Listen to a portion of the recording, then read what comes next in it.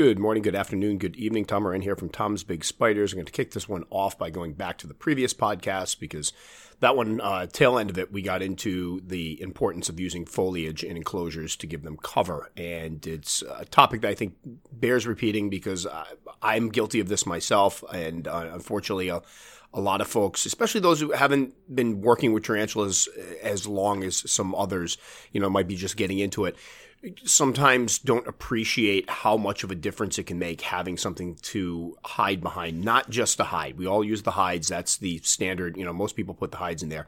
Although the reason why I bring this one up is after doing that podcast, I've received 3 emails in the past week. And again, if anybody's out there, if you said this isn't me criticizing, it's just recognizing the importance of mentioning this and going through these topics. Because a lot of times I do the topics and they're inspired by correspondence I have with people that I don't, I'm not trying to call anybody out. It's more just, look at this is still an issue. People aren't, necessarily getting this information or getting this concept as well as, we would hope. So I think what happens is a lot of it probably stems from pet stores where they have them set up in these barred enclosures because unfortunately for pet stores, we've already established the majority of them don't know what they're doing. And that's, if you're out there working at a pet store that does, thank you. I sincerely mean that. There are some people out there. I've spoken to some people that work in pet stores. My favorite one was somebody that basically had been listening to my stuff and watching my videos for years. The guy knew what he was doing, and I'm not just tooting my own horn, but you could tell he was doing research. He was looking at other places, and he took a job at a pet store, and they had an abysmal care of tarantulas, and he turned the whole thing around. And it was an amazing story, and he's like, thank you so much, because when I took this job, I was able to go in there kind of with authority and go, this is not how you care for them. So that's amazing. But unfortunately, people see these barren enclosures, and I think part of the problem is you're trying to sell an animal. So, for example, somebody sent me photos of a cobalt blue or C. lividus in an enclosure that was basically an inch of substrate, no hide, a bright light on it. It was curled up in the corner. It was horrific. But if you think about it, you can understand how that happens because you have a pet store where they are trying to sell an animal. And if you set up that species correctly, you're not going to see it. So it's basically like, oh, here we have a blue tarantula. You can't see it because it's in 8 inches of dirt. And again, not making excuses. Please don't misunderstand. I just understand how this stuff happens, how they get set up in these terrible situations because the pet stores are thinking more about money than maybe this isn't the correct animal for them to sell. I mean, honestly, if I'm a pet store and I'm just keeping a few tarantulas there, I'm going to want to keep species that are normally visible and not try to sell ones just because they're blue. And think about it, the majority of people shouldn't be buying a C. lividus anyway. Somebody off the street, they're going to have no idea. They're going to be one of those people that probably thinks that their, bites are no worse than a bee sting because that's a rumor that goes around that unfortunately only holds true for most of the New World species. They pick this one up, they get it home. Hey, I wonder if you can handle it. Boom. So again, I'm not turning this into a big thing against pet stores, but just I can understand how people would go in, see this C. lividus in this terrible enclosure, go, oh, that's how the pet store had it. And obviously, if a place is going to sell animals, they're going to know about the animals that they're selling and know about their proper care, right? Well, wrong. And then they bring it home and they set it up the exact same way. They go, oh, the pet store guys, here's a 10-gallon aquarium. This will be great for it. Great size. Just throw down a sprinkling of dirt on the bottom and, throw 30 crickets in there a day and it'll be fine. And, sometimes they get water dishes. They'll sell you a couple sponges for them because, of course, you got to put the sponges in there. And then what ends up happening is somebody will email, hey, Tom, I got to C. lividus. I know that you said yours is fairly well behaved, but mine is, kind of crumpled up in the corner and it looks kind of stressed out and scared. I don't know what I did wrong. And I always follow up with, could you toss me a few photos of the setup? And that's usually where it becomes like sometimes a detective game. It's kind of fun for me where sometimes they'll send stuff and it's blatantly obvious right off the bat. Sometimes they'll send pictures like, oh, wait a minute, there's the problem. A couple times recently, I got the one with the C. lividus where it was basically the guy had it, he said it wasn't eating. He was throwing stuff in. It was ignoring the crickets. Well, it was on about I'll give 2 inches of substrate, maybe cocoa fiber. It looked like very fluffy, and it was just curled up in a corner. I had the water dish with a sponge, and that was it. So I had to go into, and some of these, this is why unfortunately I'm getting behind on emails because sometimes I jump on the ones where I feel like it's an emergency situation, and it turns into quite a long email. And I've mentioned before that I love putting, links to podcasts and videos, but sometimes I'm afraid people aren't aren't going to even bother taking the time to watch or to listen. And then the spider's still going to have horrible care. So I will try to encapsulate, and it turns into like the other day I sent one off, and just for giggles, I cut the email that I sent and pasted it into Google Docs to get the word count, and it was 2,200 words. And I'm like, my God, I just wrote an article to explain something to this person. So that's why I get behind on emails and stuff like that. But anyway, I've received in the past week 3 different photos of enclosures that were not properly set up for tarantulas. In 2 cases, it was no substrate, and the tarantula didn't have hide, didn't have cover, and they were wondering why it wasn't eating. I brought it home. It's been one case, it had been 2 weeks. It hadn't eaten. And again, it can take them longer than 2 weeks to settle in. But usually about that point, they're going to start doing a little webbing, or at least find a spot that they feel comfortable in. They can't do that if there's no hide. They can't do that if there's no foliage. And I think that's the thing that a lot of us forget about and leave out. And I've done it. And sometimes I do it strategically. I have things like my Phormictopus, when they get a certain size, they don't need foliage. They're going to sit right out in the open. I don't even really have to put hides in there because none of them use their hides. They sit right out in the open. The problem is their enclosures look like garbage. They look very Spartan. And when I do videos on them, I get people that, why don't you stick some stuff in there? You're supposed to put foliage. I get that. But the other thing they do is they chew the foliage. So I have a bin of a bunch of cork bark, and I can always tell which cork bark I've pulled out of a Phormictopus cage because usually they chew off the fake foliage at some point. So again, then it gets into all the discussion. Do they need a more enriched environment? They need an environment with more to do in it. And so I start thinking along those lines because, again, I don't think we fully understand. I'm not saying these guys are geniuses, but I've seen signs that they can be conditioned to respond in certain ways, which shows they can they have a rudimentary learning system there. I was just talking about my C. versicolor that as a baby would come right to the edge at the bottom of her cone web. She made like a little cone web up in the corner of her cage, but the prey Adams wouldn't come up there and she wouldn't come down the hunt. And I would feed her with tweezers and she'd come right to the edge and after a while and accept the food. She knew it was coming. You could tell. She was coming right to the edge. Her little feet would hang out and she'd wait for it. So I don't know if we completely understand how much they actually get. Maybe later on, you see the stuff with the ping pong balls. Personally, I think they're just trying to move the thing out of the way and it looks like they're playing, but I don't know. That could be them legitimately going, hey, I want to play with this ping pong ball. It kind of flies in the face of what we know about them because most of them, they are masters at conserving energy. So it's not like they have to go out and exercise and play like a dog. I don't think that they need mental stimulation, but it doesn't hurt to add that stuff in there. And I think that's a big theme. I'm doing a video, mentioned this earlier with Gar Rees, and hopefully I'll get it done this week. I feel bad. Gar, if you're listening, I'm still editing it out. But one of the things we're talking about, there's been a lot of discussion about tarantulas not being given enough substrate. I have people that, will purposely not give them enough substrate so that they can't burrow, so that they'll web, but then they'll be like, wow, this thing's crazy. Well, stop. It's not crazy. It's upset because it doesn't feel secure in its enclosure. If you want it to feel secure, you give it room to burrow. And one of the things we'll be talking about in this video is the fact that personally, and I think Gar believes the same, even I've had people go, well, I have what did somebody hit me with? I think it was an H. gigas, which I found odd, that wasn't doing a lot of digging. It was kind of sitting up on the top. And he's like, I gave it 10 inches of substrate and it doesn't dig. That's fine. My theory is I'm going to give them that substrate in case they end up digging. I had an O. philippinus that that was burrowing, and then for a whole molt cycle, it stopped burrowing. It filled in its burrow and sat right up on top of that enclosure. And it still had about 9 inches of substrate to dig in. It wasn't using it. And eventually I had to rehouse it, and I gave it, again, 9 inches of substrate, 9 inches of substrate again, put it in its new enclosure. Again, it wasn't burrowing. It was sitting up the top. Well, it molted, and guess what it did after it molted? It decided it was going to burrow again. So I'm glad I gave it that opportunity. So in terms of substrate, when in doubt, give them extra substrate. I'm a huge proponent. And as you get more into the hobby, you'll start to recognize the species that aren't necessarily going to use it. And I think that's a part with experience. You start going, all right, I've raised 4 of these. All of them hit about the 4-inch mark. And I'm looking at you, Phormictopus cancerides. They hit about the 4 or 5-inch mark, and then they're bold. They're out and about. They don't use their hides at all. Even if disturbed, they'll rather stand their ground. And you start to realize, all right, I can play a little bit with how I set them up. And then you'll find other species that one will burrow, one won't. When in doubt, give them space to burrow. I think the same thing holds true with some of the foliage. I think we forget sometimes that foliage, besides just being pretty, if you're creative enough with it and, you kind of use your brain when you set it up, you can create extra hide spots because sometimes they don't adapt immediately to their burrows. I know We talk about opportunistic burrowers or species that will adapt. Like if they find a burrow, like, all right, this will work for me. But we have to remember that in the wild, they're wandering around. They have a couple things to choose. You know, they're not just going to be one burrow sitting out there in the middle of this forest. Like, oh, well, there it is. This is all I've got.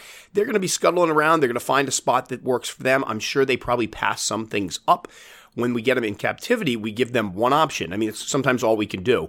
We give them one option. They have one burrow to use, and sometimes they don't want to use that burrow. So you get them tucked up in the corner. You get them, you know, at the opposite end, hiding behind a water dish. That's natural.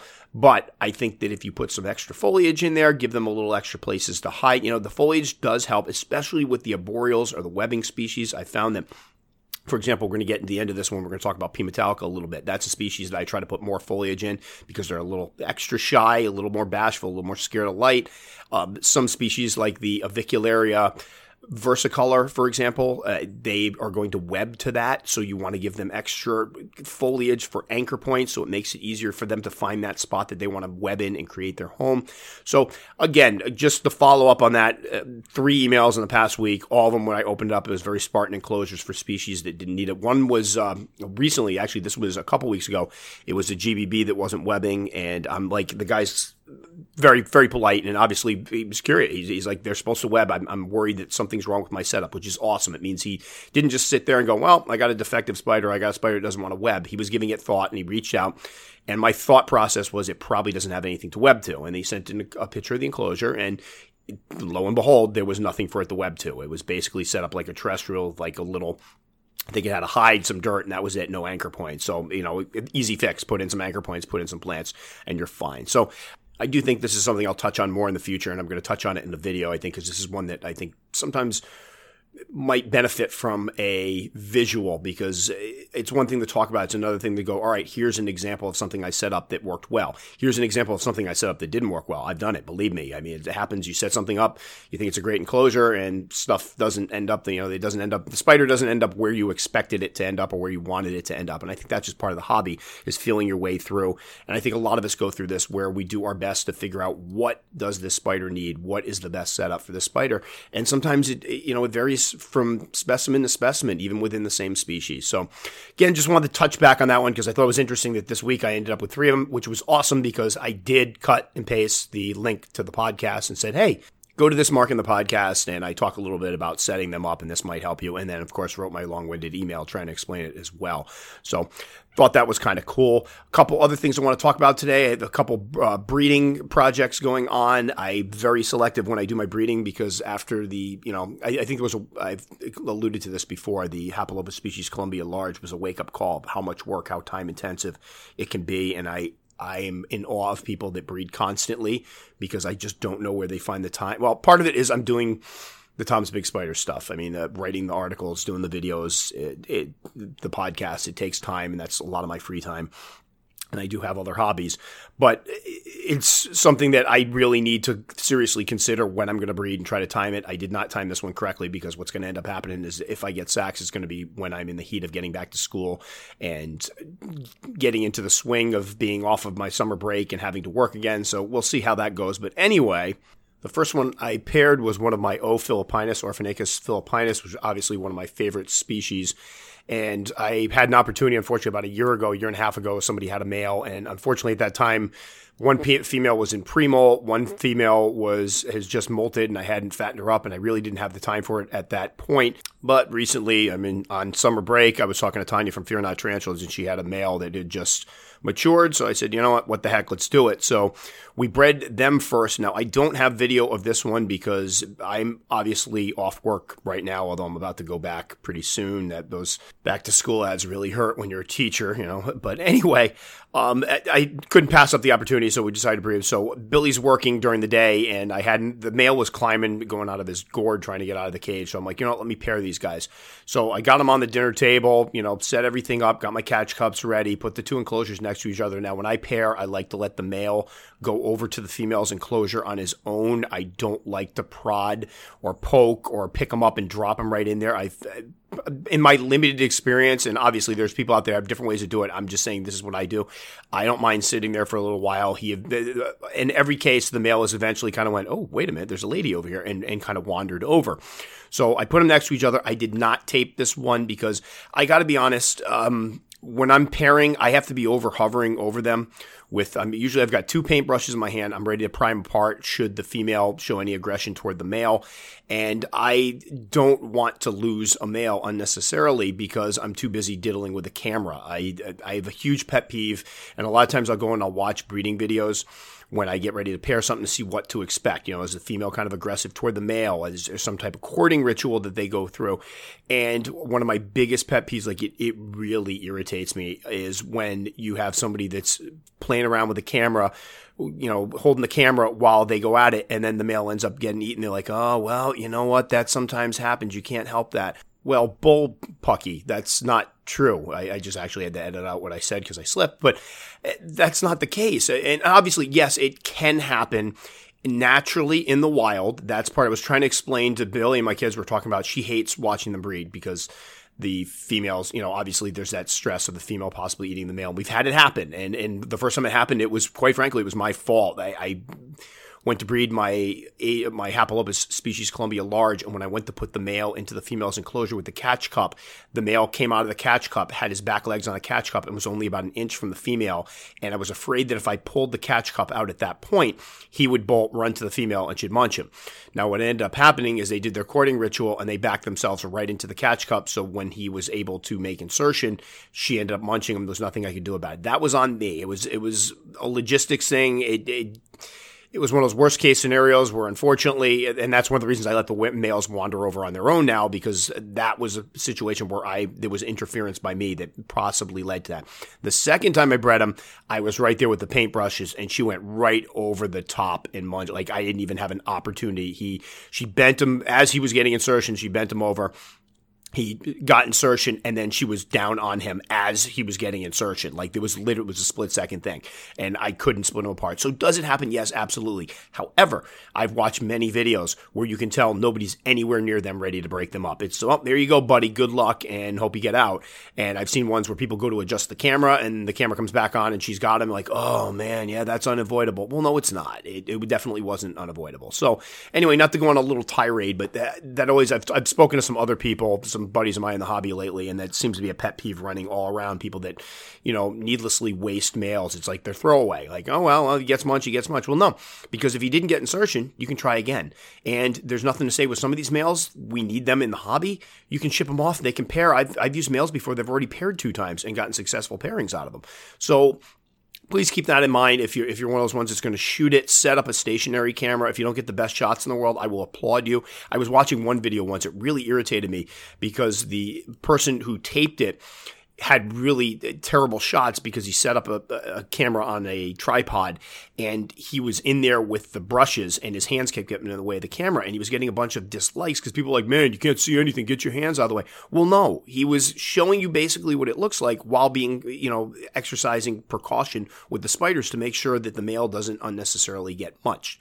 So I wish I could have given it a heart, thumbs up. I did put a comment, and I'm like, good on you for actually spending more time caring about your animals than your darn YouTube videos. So anyway, the O. philippinus, the male was skittish as heck. I mean, it reminded me honestly of the alien facehuggers where they skitter all around.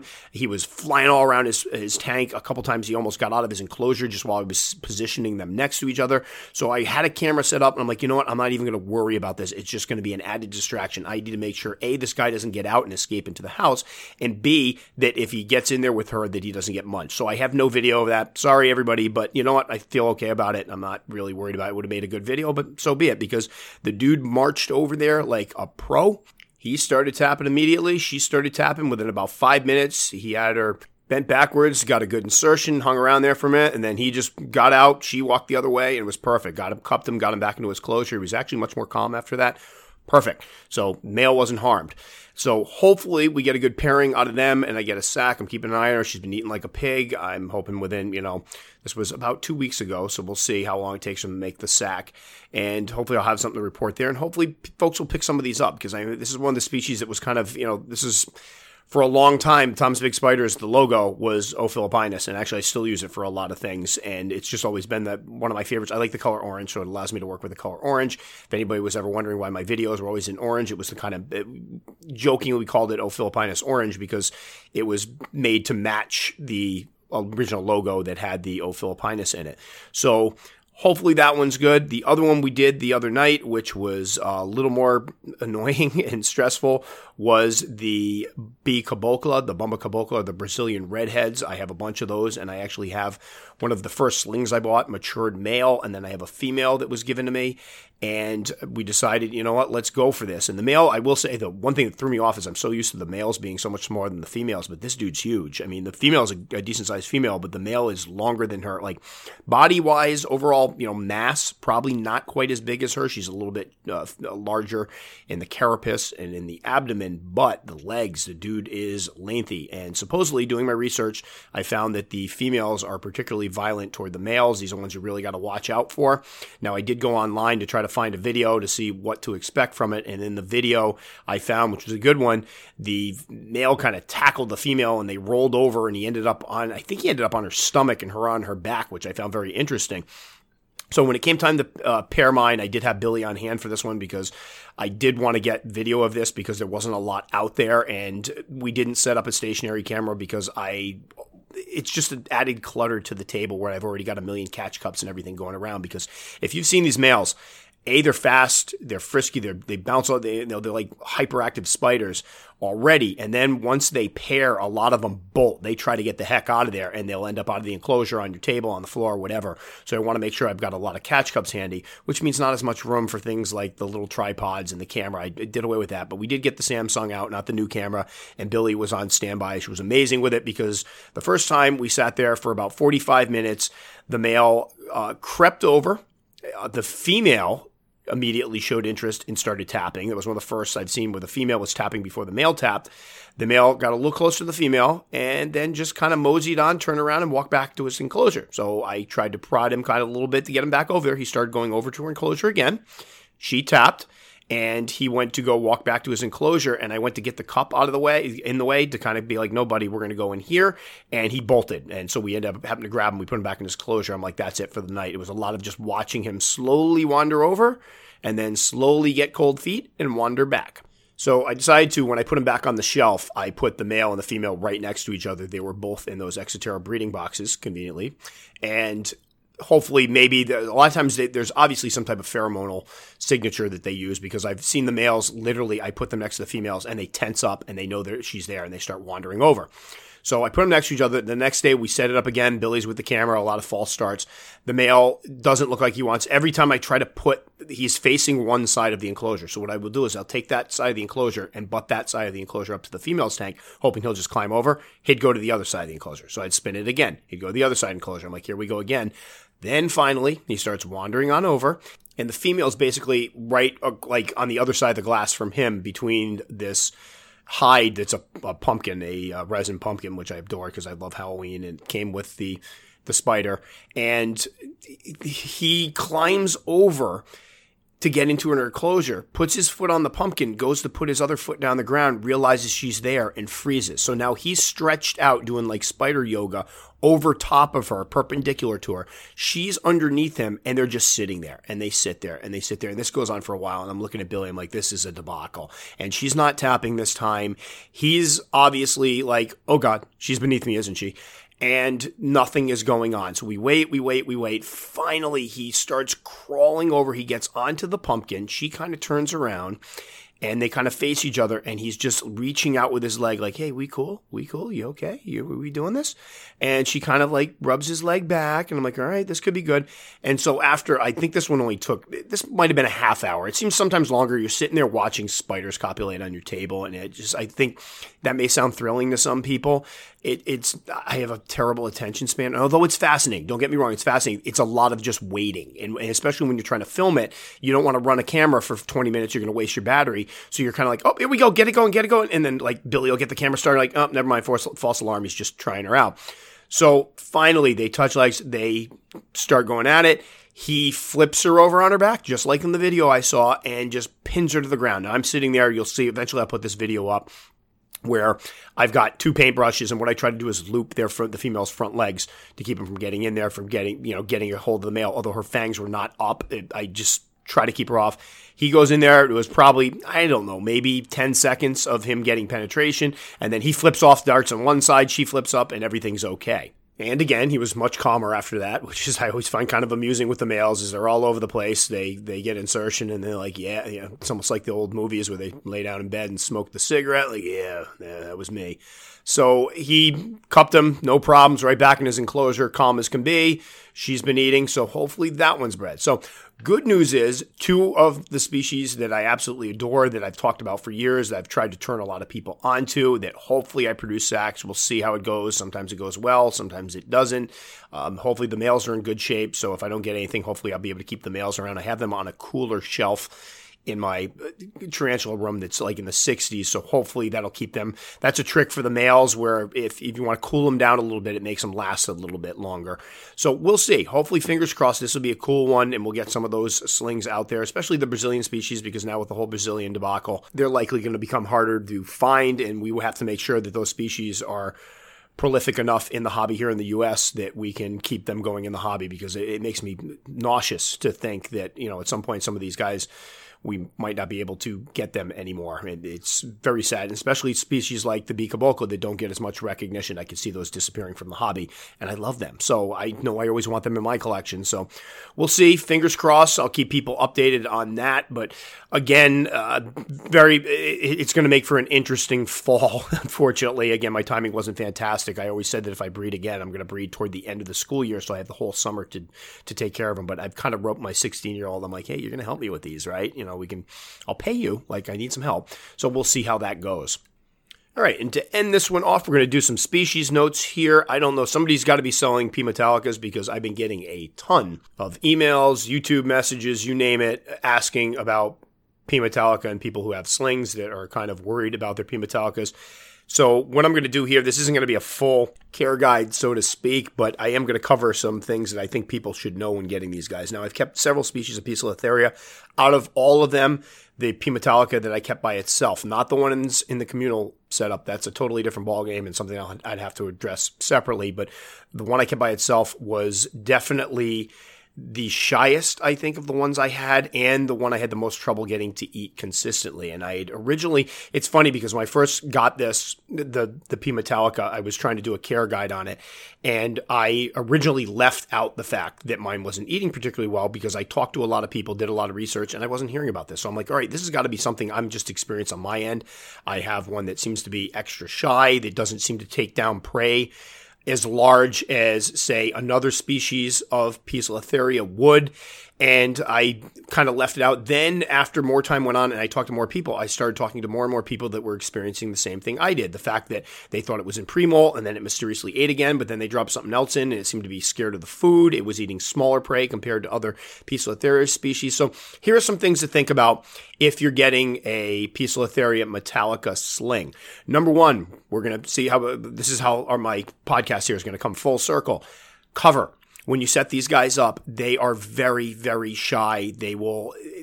Mine took forever to acclimate to its new enclosure. And at that point, it was a tiny sling, and I had it in one of the larger dram bottles, but there was like one piece of full fake foliage, like a fake leaf in it, and that it would just kind of crumple up in a corner, and it took a while for it to settle in and start webbing. I ended up dropping some moss in there with it too, because at that point I hadn't put any moss in because it was kind of a smaller enclosure, and it used that moss to make up the dirt curtains. So number one, if you're getting slings, personally, I find that the smaller enclosures for the slings are better. You want a tight little enclosure. Not to say you want to have it all stuffy, but if I had a small sling, like say a 1/2 inch, 3/4 inch sling, I might not jump immediately to the 32-ounce deli cup like I would with other Poecilotheria species. I might keep it in a smaller dram bottle. Now, if you choose to put it in something larger, say you get a little 3/4 inch sling and you want to use a 32-ounce deli cup, I would put several inches of substrate and I would put a ton of foliage, cork bark, and things for it to hide behind. You want a nice, busy, full enclosure to give that spider a chance to find a place quickly that it wants to adopt as its home. That would be my advice, because what will happen is it wrong to drop a sling that size into a 32-ounce deli cup? Absolutely not. But has experience taught us, or some of us, that that might be a little bit big for that particular species? Yes, we found that they can be a little more shy. This is a species that has a reputation for being photosensitive. They won't eat as well. So you want to make sure it settles in as quickly as possible. So if you use something on the larger end, be sure to put a couple inches of substrate in. Remember, don't be surprised when they do a bit of burrowing behind that cork bark. Most of them are to live terrestrially until they get a certain size, most of the Poecilotheria species. And that's something I try to talk about a lot because I still get emails with people going, I think my Poecilotheria is defective. I got a 2-inch, P. regalis, and it dug underneath its cork bark and it's living like a fossorial. No, that's pretty normal for them. So plan for that. Give it some substrate. Put some cork bark. Put 2 pieces of cork bark in there. There's nothing to say. A lot of times we get in the habit, and I've started doing this more often lately with larger enclosures, is giving them a couple different choices of where to go. So I put a couple pieces of cork bark in. Sometimes a piece of cork bark with another piece of cork bark on top of it, they will slip in between them. They love that, and I've noticed that. So it costs a little bit more money to set them up, but it gives them more of an opportunity to quickly find that area of refuge that's going to make them feel secure. So don't worry, if you're doing a 32-ounce deli cup, stick a couple pieces in there. Put some fake plants in there. Take the sphagnum moss and shove it up behind the cork bark. So what will happen with a lot of them is they shoot behind that cork bark. They dig down beneath that sphagnum. They feel much more secure. And when they're secure, they generally eat better. So the trick for these guys, more is better when setting up those first enclosures. Make sure they have a ton of coverage. If you have one of I think it's the AMAC boxes, they're like 4x4 by 5.5 tall or something like that. I see a lot of folks keeping them in there, and those can make great arboreal setups. But be sure, remember, those things are crystal clear. There's a lot of, you have to put yourself in the mind of the spider. They don't like the light particularly. They are very skittish and shy, and you're in this crystal clear enclosure where all this light's coming in. You're going to need places to hide where it can get dark, where it can feel secure. So if you use one of these, one piece of cork bark and one little leaf popping out of the bottom is probably not going to be enough. You're going to have a spider that's going to climb up to the top corner and hunker down in there, which you don't want. And a little trick I found that works with some of my arboreal species, especially if you have a top opening enclosure, because this makes it a little trickier to do maintenance. If you have one that has adopted the top corner, whether it be a 32-ounce deli cup or the little lids on the AMAC boxes, whatever it may be, and you don't want it up there, try putting the enclosure on a shelf. Now, this works better if you have a lot of places for it to hide on the ground. So make sure there's enough fake foliage and cork bark in there, but take it and put it on a shelf where it's right near a direct bright light. They will usually flee to try to get away from the light while daylight is, while it's light out, and they'll hide and start constructing a burrow under there. And I've had this work very well with Avicularia and Poecilotheria. They'll build their little burrows underneath, or the Avicularia will go underneath the web or underneath the cork bark, inside the cork bark, web it up, and it won't sit up in the corner. And that's always worked well for me. So a little tip there, if you're having a problem, that sometimes works. I've had a couple people have emailed me, and I'm always like, please let me know if it works. And I've gotten yep, it worked. It went, and it's hiding now, and it's doing fine. So again, with the P. metallica slings, I know we read about how, Poecilotheria, the pokies, are such vicious hunters. The majority of them are. And I'm sure there are people out there, because remember, we can't deal in absolutes, but I'm guessing there are people out there that have P. metallicas that ate perfectly fine. And again, I said I had to separate my communal arrangement from them because those guys ate like beasts. There's something about, strength in numbers. They've been eating great. They've been growing much, much faster than the one I kept by itself. But when kept separately, it's important to remember that they are shy. So set up the enclosure accordingly. If you're using just a little dram bottle, some sphagnum moss, a little bit of a cork bark hide, again with the sphagnum moss behind it, a leaf, make it a little bit busy so they have many areas to hide in. And of course, I do keep mine moist when they're younger, so you do want to make moisten the substrate, but you don't want it to get too stuffy in there, especially if you have a lot of, and this is something to think about too, if you have a lot of sphagnum and moss in there along with the substrate, that's going to hold moisture as well. So if you're hosing it down and the sphagnum's getting moist and the substrate's moist, you don't want to get things too dank and nasty in there. So make sure there's good ventilation. Sometimes just moistening down the sphagnum moss works really well in just a corner of the substrate. Be cognizant of that when setting it up. Now, as far as feeding's concerned, I found that mine were, when it was younger, did not eat particularly great. Like I had one point where it went, I think it was almost a month and a half without eating anything. And I thought it was in pre-molt. And then one day I just went, you know what, I'm going to test it out with something. And I dropped a prey item in and it latched right on. And I think it ate 2 more times after that, then actually went into pre-molt, then molted finally. So keep that in mind. I've talked to other people that have experienced the same thing. They get them, it eats once, it doesn't eat again for a couple weeks, then it eats again.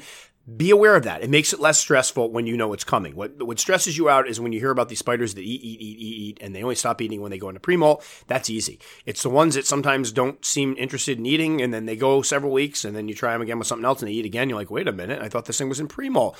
And then it doesn't eat again, and then you're not sure. Doesn't hurt to try it out. Now, obviously, you're not going to want to be fiddling with this enclosure too much with a potentially fast spider that can bolt on you. So I do encourage people at this time, especially with that species, they will eat pre-killed. So if you're worried about trying it out with something, pre-kill something, drop it right in a good spot where you can get to it easily. I've done this before where you pre-kill something, you drop it in the enclosure and it falls all the way down underneath the sphagnum, like by its den, and then it's difficult to get it out when you need to remove it.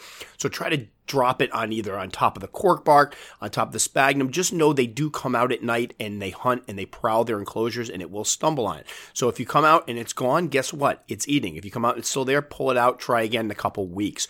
But I did find that my pokies, when they got to be like 2 inches long, would take down, some of them would take down large crickets, or almost like kind of the banded crickets. The large banded crickets are about 3/4 of an inch long up to an inch, where the house crickets are usually a little bit longer, could be like an inch and 3/4. They're just bulkier, but they'll eat larger prey, wherein I found with the P. metallica, until they put on some serious size, they'd be intimidated by the larger prey. So there's something to be aware of. And again, I'm working on, P. metallica is one of the species I want to do my spotlight on, because I think I have a lot to say on them, especially with the communal arrangement.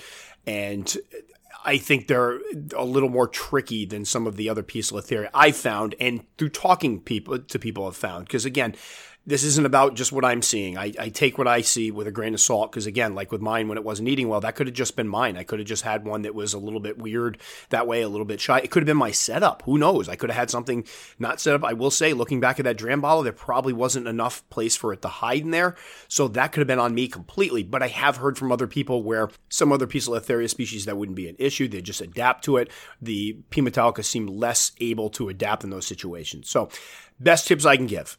Smaller is better sometimes. So the dram bottle, if you have a really small specimen, sometimes the larger dram bottle might be a better setup, a little cozier, a little tighter to have it settle in better. But if you use a 32-ounce deli cup, or one of those cylinder containers, a quart cylinder container, or one of those AMAC boxes, make sure you put a couple inches of substrate in. So even if it's not going to use the substrate, you're filling up some of that extra space. Try a couple hides. Try a few different plants, take some plants, fake foliage in there. Petco sells some of this stuff. You can pop it right off it usually has a stem and the little leaves are on the stem. You can pop the leaves off and use it.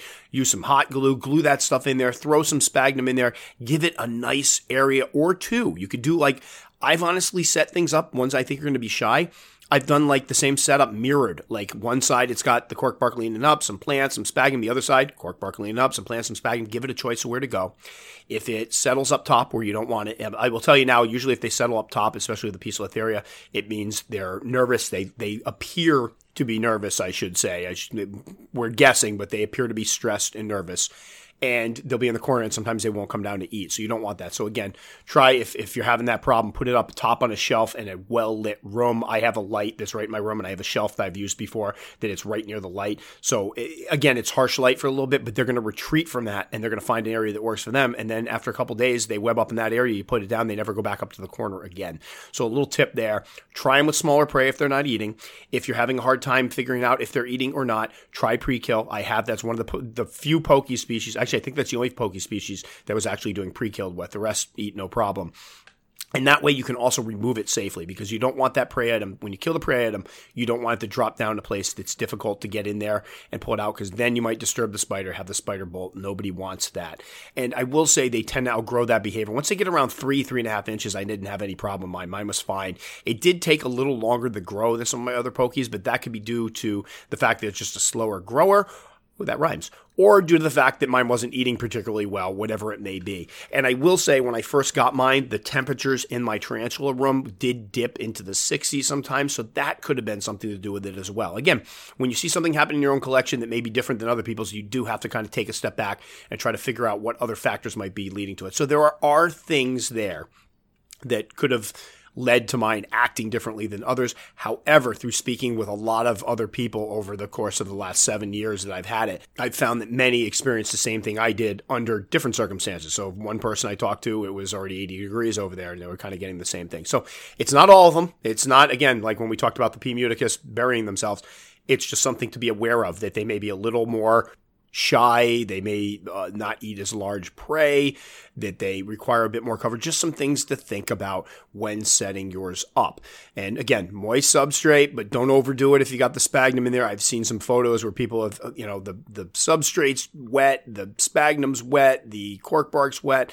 They don't need if that's going to create a stuffy environment for it. We don't want that. But I did keep it moist. And then as they get older, I don't worry about it as much. My adult right now is on mostly dry. I do every time I go, she has a huge water dish. I give her a big, big water dish, and I never catch her hanging over it. So I'm guessing the humidity for her is okay. Generally speaking, if you put a big water dish in, your substrate's dry, and you find your spider, especially the arboreals will do this, they'll hang out right above that water dish. They're looking for moisture. So that's a heads up that you might want to moisten things up a bit. Mine hasn't done that. But as babies, I do keep them on the moisture substrate. And again, just recognize that not every pokey is exactly the same. You'll read a lot about how, they're fast growers, they're excellent eaters. I have found with the P. metallica, at least the ones not kept communally, those are beasts, that they can be a little more shy, a little more finicky with some of these things. So just keep that in mind. Don't panic if it's not eating, well right off the bat. That seems to be something a lot of people experience. But I do think creating a good environment, a secure environment for it, is a huge stepping stone to having a relaxed spider, a more calm spider, and a spider that's more likely to, eat like you're expecting it to and grow like you're expecting it to. So that will about button it up for this one. I apologize. I'm actually losing my voice because I teach a reading class and I'm going back to school pretty soon. And one of the things I wanted to do this summer is I have a lot of stories I've amassed. The point is, with my reading class, a lot of the kids, they just hate reading. They loathe reading. And trying to get them to actually engage in a short story, or they call them books. It's amazing because I'll break out like one of my stories, the longer ones I do is like 5,000 words. And like, mister, is this a novel? I'm like, no, not quite a novel. But one of the things over the years, I've collected a lot of stories that are high interest. The kids love the horror type stuff, the twist ending things. And one of the things we talk about is like simile, metaphor, foreshadowing, breaking out into teacher mode here a little bit, but I'm going to explain myself. And suspense is a big one, and nothing does that like a good horror story with a twist ending. When we talk about dramatic irony, situational irony, dramatic irony when you know something the character doesn't. Horror movies are filled with dramatic irony, and horror stories are filled with dramatic irony where you're recognizing something the person in the story doesn't know, and that creates tension. So anyway, I've written a bunch of stories for my class over the years. I found other, I used to do publishing, so I have authors that have let me use their stories because they have great themes. And we're not talking about hardcore stuff, but just stuff that has, a little scare factor to it, some twist endings, and has these ingredients that we want the kids to study, recognize, and appreciate. However, one of the issues I have is some of my kids are at that point where they need somebody reading along with them as they do it. And sometimes a kid will miss an assignment or miss a class. And we do a lot of class discussions where we read the stories together and we go through and I stop and go, all right, what's going on here? What's the character doing here? And unfortunately, if they miss those classes, they kind of miss that discussion. And it's tricky for them to when you're not a great reader to go on your own, read that story, and catch up with the rest of the class. So anyway, where I was going with this is I decided to take all of these and turn them into audiobooks or mini audiobooks. So I've been going in, now that I've been doing the podcast, I'm a little more comfortable speaking on a microphone. So I've been taking these stories, recording them, doing audiobook versions of them where it's clear, concise, because they hate the things that read to them, the robot voices from Google or whatever. We've tried that before. And some of these stories, they don't have audiobooks because, well, a lot of them I've written. A lot of them are people that, small press stuff that hasn't really gotten a lot of notice, so they don't have Amazon, audio editions of them or whatever. So what I've been doing is recording them, and then I found a site that you could get the sound effects for it. So I've been putting some sound effects in, some theme music. It's been kind of fun, really. It's been neat because I'm taking something from the Tom's Big Spiders stuff and bringing it into my teaching, which is usually the opposite of how this goes.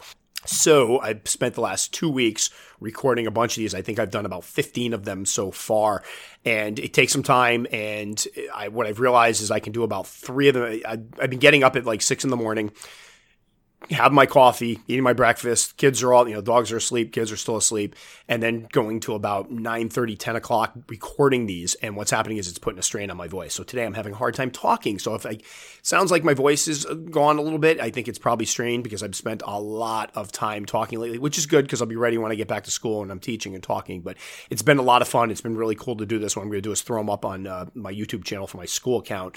And so now when the kids miss a class, or there's days where honestly, I don't, if I have a good group of kids, they all volunteer to read, but it takes a while to get there. There are days where if I want the kids to work quietly on something, they can put the audiobook on. I force them to follow along with the real book. They should be taking notes. There's a lot of stuff, they should be writing down as they go through them, but that will allow them another avenue to do that. So I thought it was kind of cool because it's a lot of the Tom's Big Spider stuff is just an extension of my teaching. I enjoy teaching. I try to approach this stuff like I'm teaching. And this is something where things that I did for Tom's Big Spiders, I'm now like, wait a minute, this works really well for me to use in a classroom. So good news is I have a bunch of these done. I should have the majority done before I go back to school. We'll get to try them out. Hopefully they don't get annoyed by my voice, but the sound effects are pretty cool. Bad news is my voice has been strained. So anyway, there's 5 minutes of talking about what I do in my free time now, but school's coming up. I figured that would be a point of interest and want to explain why I'm losing my voice. So that will about do it for this one. As always, thanks so much for anybody that takes the time to listen. I've been getting a lot. I think I'm understanding podcast culture a lot more. And I was reading an article about podcasts where it's talking about the fact that with the YouTube videos, they're kind of, and not faulting anybody I watch YouTube videos all the time, but it's more of a, you kind of watch part of a video, you turn it off, you watch part of another video. Some people don't get all the way through the videos. It's kind of more entertainment, where in podcasts, people that invest in podcasts generally are investing in the entire podcast. They consume the whole thing. They don't go, hey, I'm going to listen to 5 minutes of this podcast and flip off and watch the newest video from blah, blah. It's a huge investment. So I'm starting to appreciate much more now the culture of podcasts and how much people really enjoy these. And I'm getting emails and comments, and some of the people are coming over to my YouTube page and being like, hey, I just want to let you know I found this from the podcast, which is awesome. And I love the fact that people that are listening to the podcast are going through the whole thing. They're hearing every word. They're listening to it. Because I know sometimes I'll throw up a video on YouTube and it's amazing because I spend a lot of time on these and I'm doing them for a purpose. It's not like, hey, look at, I got spiders. Yay. It's like, hey, I have some information I want to share for people that are interested. And I threw up one day I threw up a 25-minute video or 20-minute video. And within, oh God, it might've been 30 seconds of me posting it. Somebody went, awesome video. That was amazing. Dude, it's only been up 30 seconds. You haven't watched it. So I thought it was a nice gesture because at least they're commenting, and I guess that helps you with getting your YouTube videos noticed on YouTube with their algorithm or whatever. So thank you for that. Don't get me wrong. But it's like I'd almost rather you watch the video and enjoy it. So the thing I found out about the podcast is often than not, people consume these entire podcasts. If it's not in one sitting, they're going to come back and listen to it. Where the videos, if you look at the average amount of time people spend on the videos, it's usually not anywhere near 100%. It's a lot of people come on, they watch the first few minutes of it and go, yeah, moving on. And that counts as a view where it's not really a view. So anyway, I don't know what I'm talking about here, why I got into this, but I'm really starting to appreciate the podcast audience even more than I was previous, because I think it's people that are really, they're so into this stuff. With YouTube, you're still going to catch some people that are just like, ooh, spiders. You guys are all really into this stuff, appreciate it, like the information, digest the information this way. So I've had people email me, please don't stop the podcast. I am not stopping the podcast. I love the podcast. I love the format. I love that I love everything about it. And it's just, again, I made this very clear when I first started the podcast. It was something I just kind of tried and didn't think it was going to do well. And a lot of you that have complimented me on it usually get the comment, yep, I'm really shocked this did well, but I'm getting it more now. The audience is growing. Like, I'm very impressed with how many people are listening now. It's been huge. I love it. So no fears, guys. I am not, unless I, knock on wood, something happens to my voice, I'm not stopping the podcast. If you look at my track record so far, I've missed, I think, 1 week with the podcast in a year and a half, where videos, sometimes I miss 3-4 weeks in between. It's a lot harder to do the videos and put them together, and the format's different. So I enjoy this format. We're going to keep doing it. Don't worry, not going anywhere. So as always, thanks so much to all of you that listen, and I'll catch you all next time.